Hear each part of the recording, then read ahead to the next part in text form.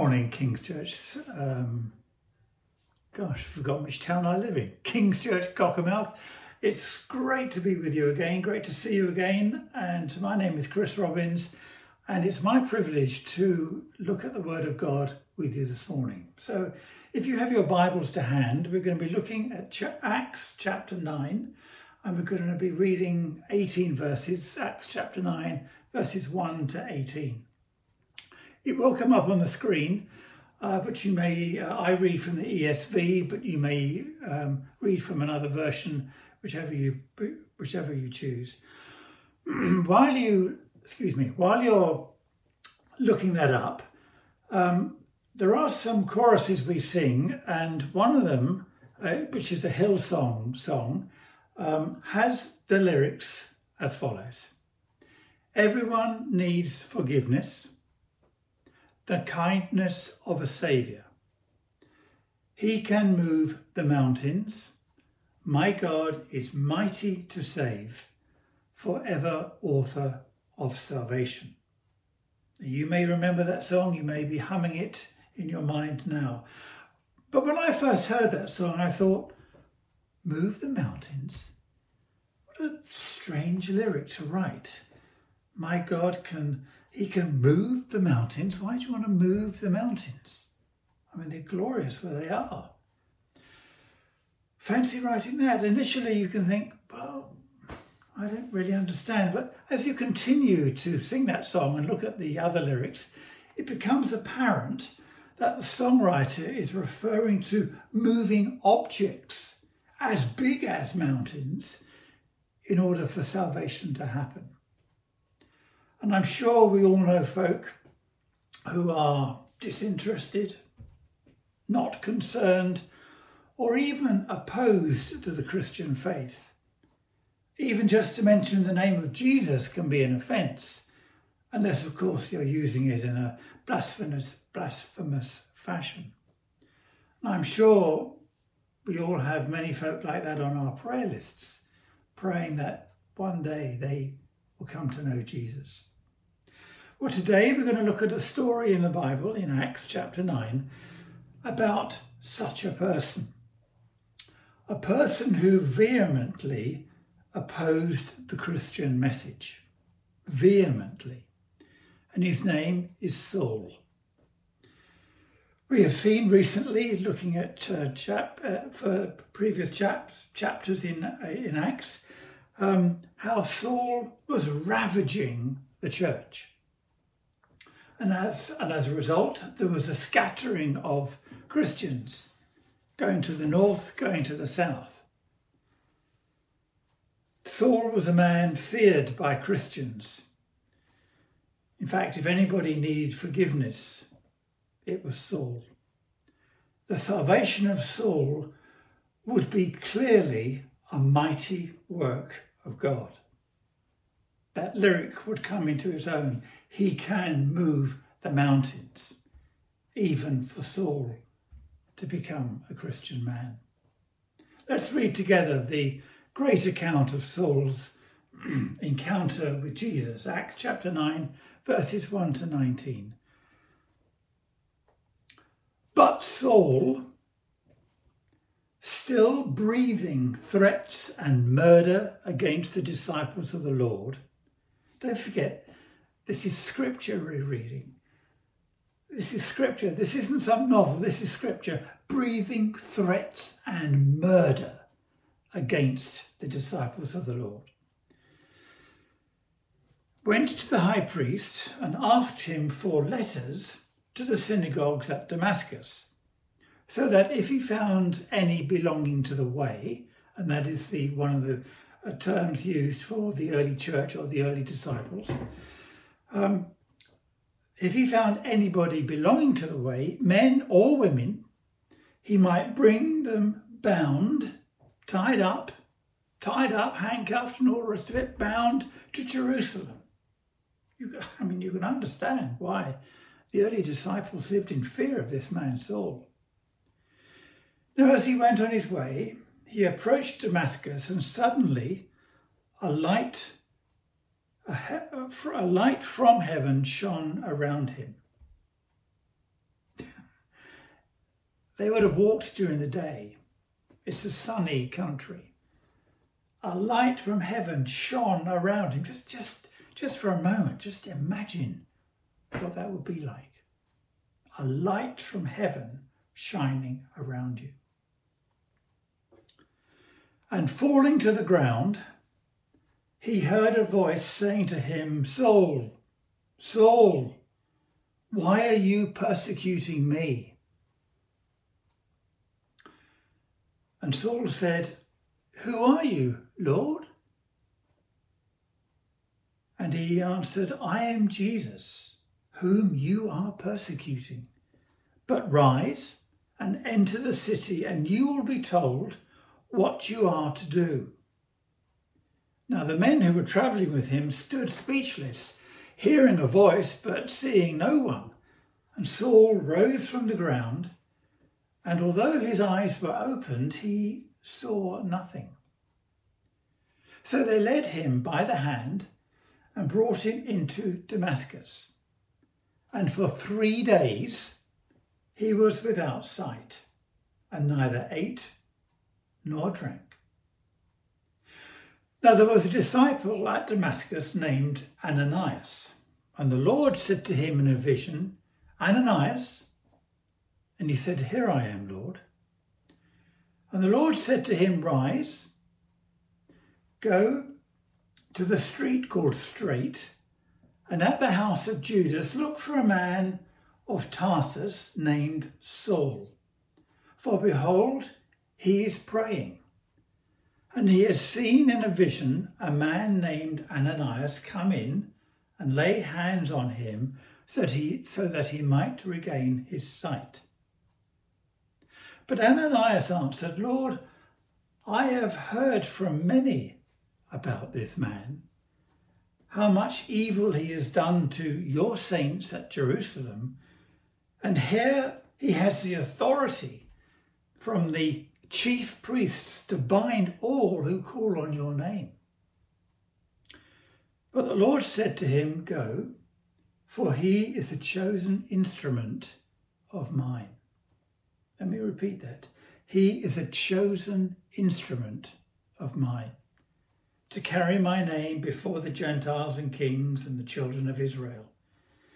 For I will show him how much he must suffer for the sake of my name.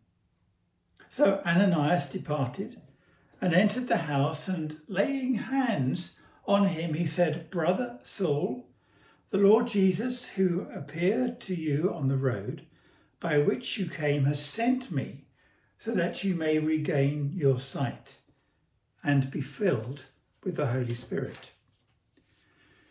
And immediately something like scales fell from his eyes, and he regained his sight.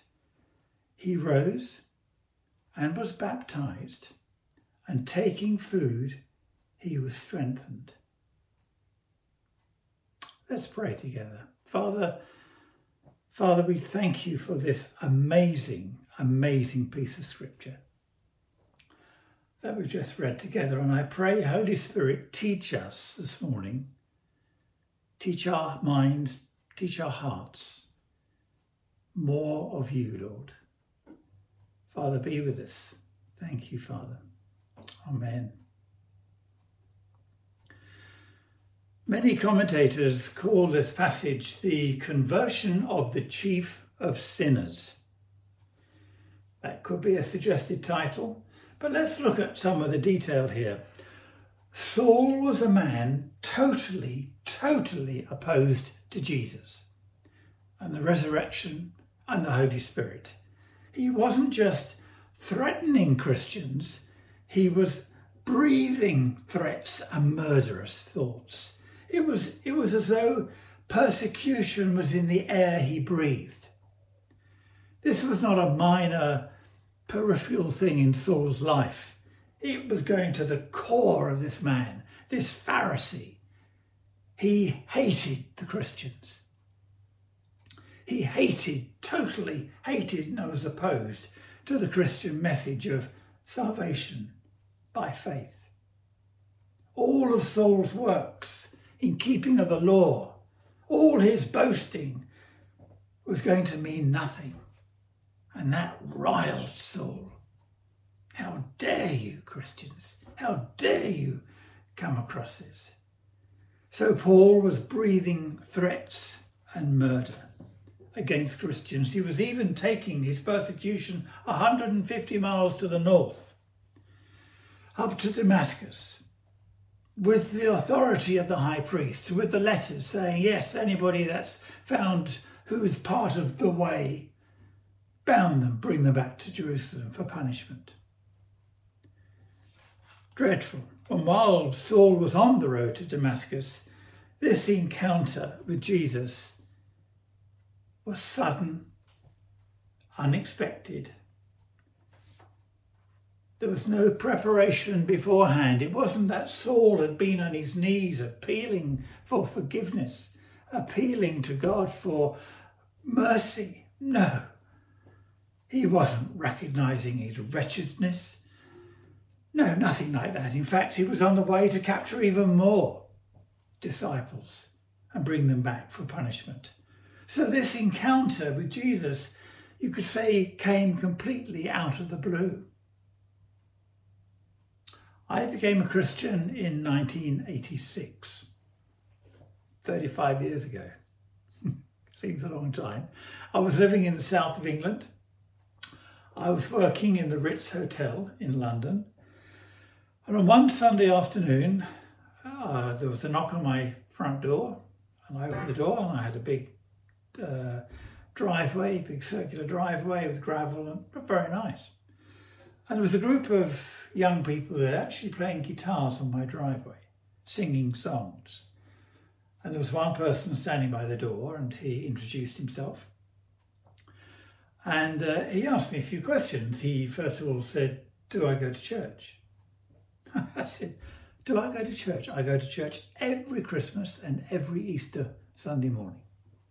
"Yes, I do go to church." He said, "Do you read the Bible?" I said, "Of course I've looked at it. I've been to school. We had scripture lessons at school, or RE lessons as it was called then." So he said, "Are you a Christian, sir?" I said, "Well, I'm British." I mean, I can't believe I said these things, but I did. Yeah, I said, "Well, I'm British. I was brought up in the church. And of course I'm a Christian." But nonetheless, he gave me this little leaflet. And it had the name of the church and the address where it met, and actually it met in the back of a pub. It was a hall at the back of a pub in the town of Sevenoaks, not far from where I lived. And I came in and shut the door, and they all left the driveway. And I came in and I could not stop reading this little leaflet. I was reading it from cover to cover. It was only a single piece of paper folded in with two folds. Just a very simple leaflet saying, this is who we are, a group of Christians. We preach the word in a modern way. We sing songs that, kind of modern type of songs. And we're Christians. And I read this leaflet and I thought, now this, bearing in mind this was a Sunday afternoon, I thought, I've got to wait a whole week before I can go. I was that desperate to go. In fact, the following Saturday, I went to check where it exactly was. Although I used to do my grocery shopping in the town every Saturday, so, I knew where it was, but I wanted to just make sure. And on the Sunday, I got there early and went in, and it was all a bit strange. But anyway, I sat through the meeting, and then I was out like a ferret at the end of it. I couldn't get out quick enough. But during that following week, I bought a Bible. And I went back that following Sunday. And there was a visiting evangelist. His name was Mr. Daniel Cousins. I don't know if he's still around or not. But he was the visiting evangelist. I had no idea what an evangelist was. But anyway, there was his visiting speaker. And I can't really remember what he was talking about. I remember during the worship time, I found that the words up on the screen were too difficult to not only sing, but too difficult to actually read. They were just too powerful. So I was looking away. I might have got a little bit teary. And anyway, this man got up and spoke. I can't really remember what he was saying. But at the end, he said I suppose it was about 100 people there, 150 people there, I don't know. He said there's two men in this hall that want to stand up and give their lives to Jesus this morning. So please, would those two men stand up? And I looked around and I thought, everybody shrunk. And then I realised that I had stood. And I thought, oh my goodness, I've stood up. And then, without any kind of warning, there was this kind of, I felt this tremendous heat. It's almost like a big fan heater above me. This heat permeating through me. And I thought, oh, good gracious, what is happening to me? And the first person, or one of the first people I met, was Roger Bye. So that's how long I've known Roger Bye. 35 years, good heavens. Was there any preparation? Was there any calling out to God for forgiveness or mercy? No, not really. No, there was no build up to this Sunday. Somebody just knocked on my door out of the blue.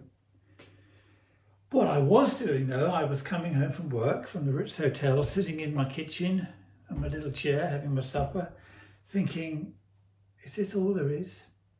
Is this it? Is this it?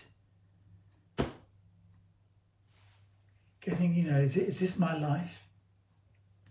I wasn't opposed to God, not at all. In fact, I would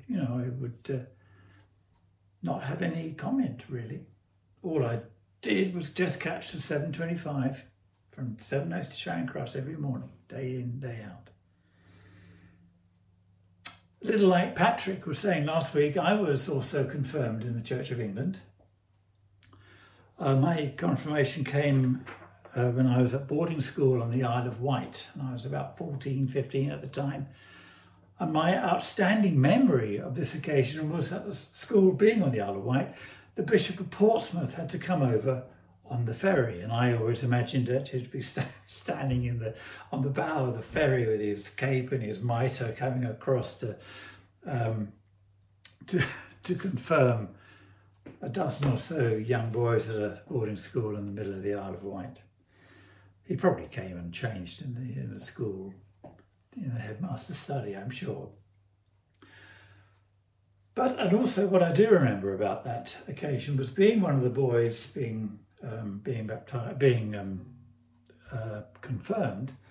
We were told not to wear Brill cream in our hair that day because the Archbishop did not want to have, or the Bishop rather, not Archbishop, the Bishop of Portsmouth did not want to have greasy hands at the end of the meeting.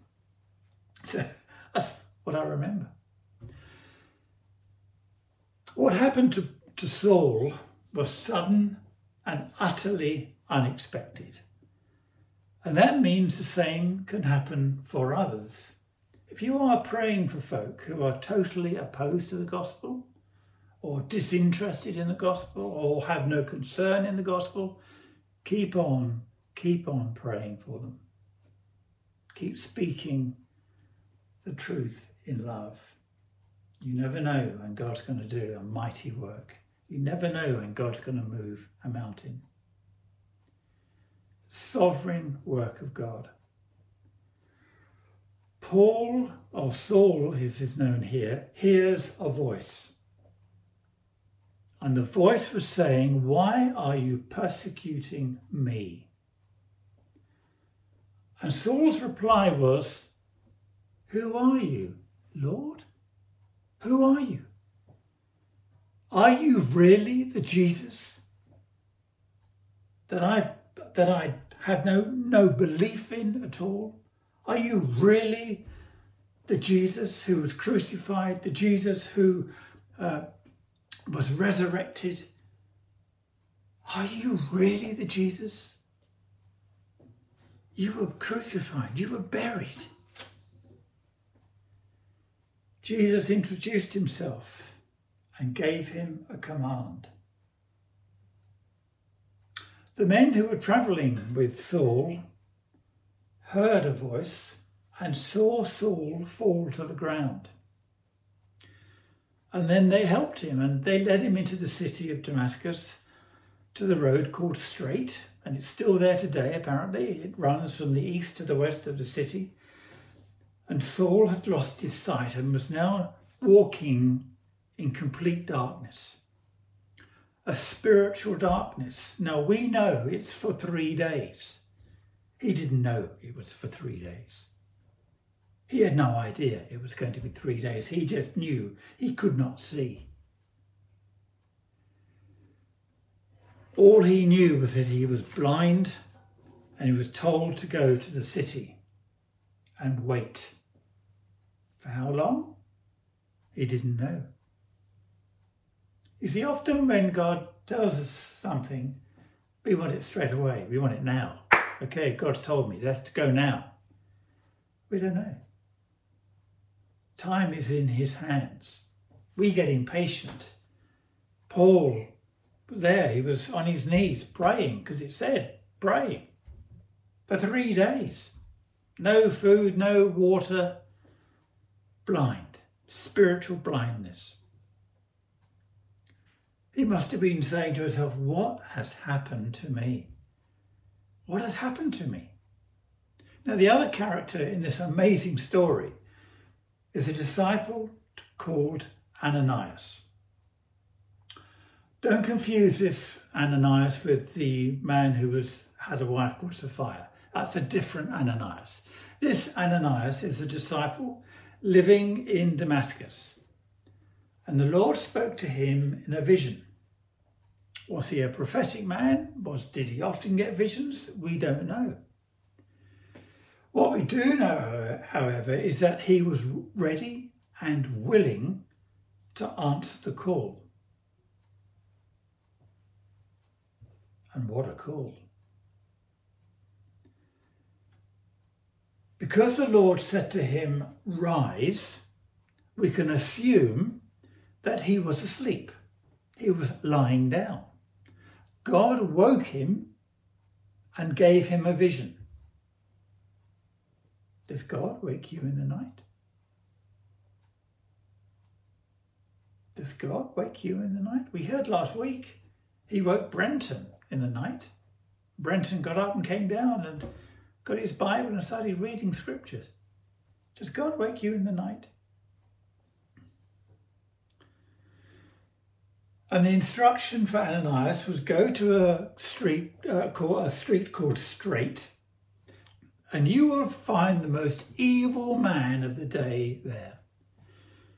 Yes, that's right. You're going to find a man who breathes threats and murder against people like you. Go and find the most feared man in the world. And Ananias had heard that Saul had the authority, so news must have travelled fast that Saul was coming with the authority, with the papers in his hands, from the high priest. Hey, you're a Christian. You're going to come back to Jerusalem. Be punished. And Ananias had heard that. And Jesus said that to Ananias that this man Saul is a chosen instrument of mine. Let's just stop there for a moment. A chosen instrument. Now, you may not be Saul. I am not Saul.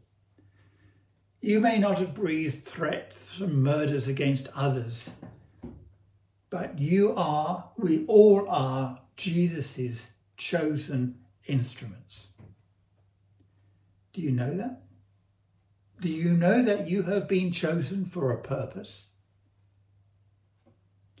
For Saul, the purpose was to carry the message before kings, etc.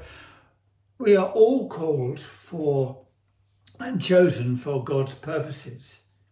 Salvation is individual. Now, you may have got saved at a huge rally or a huge conference at New Day or Stoneleigh or one of these great big conferences and went forward with maybe hundreds of others, went forward for salvation. But when you got to the front, you were on your own.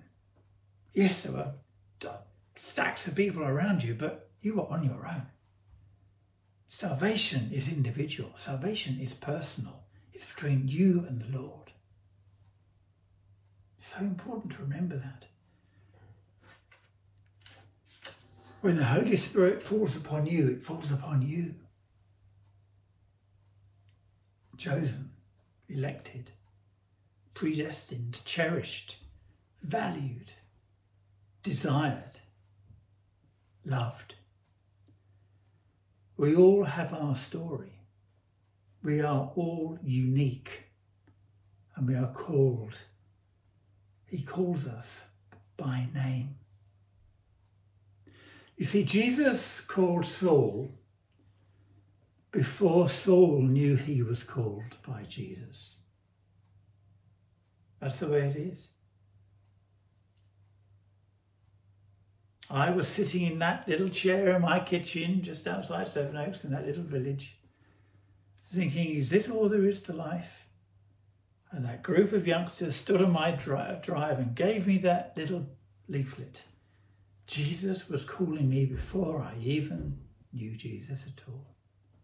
I had no interest in Jesus at all.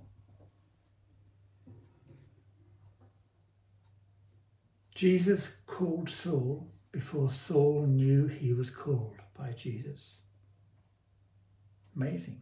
Let that truth rest upon us. So Ananias, he went with fear, trembling, unknown, unfamiliar circumstances, with a possibility that things could go wrong. But with the guidance of Jesus, Ananias went to find Saul. Actually, the scriptures don't use the word went. They read, Ananias departed and entered. A little bit different from just went. No, he departed. I suspect he spent a little time praying. I suspect he spent some time before the Lord saying, Lord, is this really you? Are you asking me to go to the most feared man of the day? He departed. He would have made preparations. He perhaps would have spoken to somebody. He perhaps, I don't know, but it's not just a matter of just walking out there or went. No, he would internally in his mind be preparing. Fearfully preparing. Maybe looking for confirmation that God had given him this vision. And when he got to the street called Straight, perhaps he had to ask somebody, where's the house where Judas lives? Because there's a man there and a man from Tarsus, and I've been told to come and find him. And I can imagine some guys would have said, you don't want to go in there, mate. That's the last place you want to go there. And Ananias, perhaps when he found the door, found the entrance to this house, before he knocked on the wooden door, there would have been a moment of maybe a little bit of hesitation. Oh my goodness. Dare I knock on this door? Dare I enter into this house? But he entered. No doubt this was the most terrifying moment of Ananias' life. The most terrifying seconds as he stood in front of this door. But the scripture said he departed and he entered. You see, Jesus comes from behind us. He comes alongside us. He goes ahead of us. In Matthew chapter 28, verse 20, we read, I am with you. This is Jesus' words. I am with you always. I'm behind you. I'm beside you. I'm ahead of you. Whatever you are facing at the moment, whatever door Jesus is asking you to go through and at the moment, remember, he is walking through that door with you. And as promised, Ananias found Saul in the state that Jesus had told him in the vision. And he said to Saul that Jesus had appeared to him, and he was here to lay hands on him and regain sight, and to be filled with the Holy Spirit. Didn't worry about Brill cream in his hair or what he was wearing or what he was doing. Lay hands on this most evil man, but lay hands on this man who was a chosen instrument of Jesus.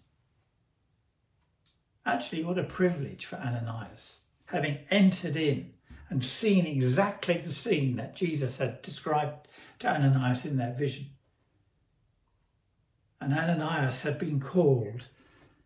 The purpose was to lay hands upon this man. For his eyes, it says scale, it appeared like scales, something like scales fell from his eyes, and the light came. Darkness disappeared, the true light came. Our God, he can move the mountains. He is mighty to save. Out of darkness into his glorious light. What a powerful sign God gave to Paul of the actual spiritual darkness he was living in. And in the last few verses, we read that Saul was baptized. Where the water was, we don't know, but it says he was baptized, and then he took food and drink. As we heard last week, Patrick was speaking about the Ethiopian eunuch and how he met Philip. And the eunuch said, "What prevents me from being baptized?" Nothing here in this story prevented Saul from being baptized. And as a chosen instrument, at the beginning of his walk with God, with Jesus, Saul was baptized. Had Saul carried the Lord's name before the Gentiles and the kings of the children of Israel at this stage? No. It wasn't that, well, I'll do that first, then I get baptized, and I know I'm worthy of baptism. No. No, you're baptized first. The first thing he did was to be baptized. Two characters, Saul, the chief of sinners, and Ananias, the man who was obedient to Jesus. What a story. What a story. Read it again this week. Just think about the story. Just almost like be the cameraman into the scene. Just go into the scene and see this story.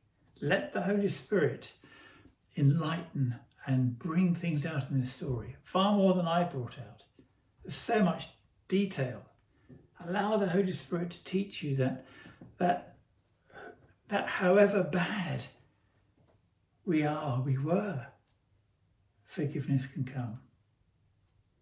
The mighty sovereignty of God, and yet the responsibility of man in Ananias. God's sovereignty, man's responsibility. It's great to be with you today. As I finish, there's going to be some words come up on the screen, some just things just for you to read. There'll be some music, there'll be a nice picture. Just read these words just for a moment or two and just allow the Holy Spirit to speak to you. God bless you, and see you again soon.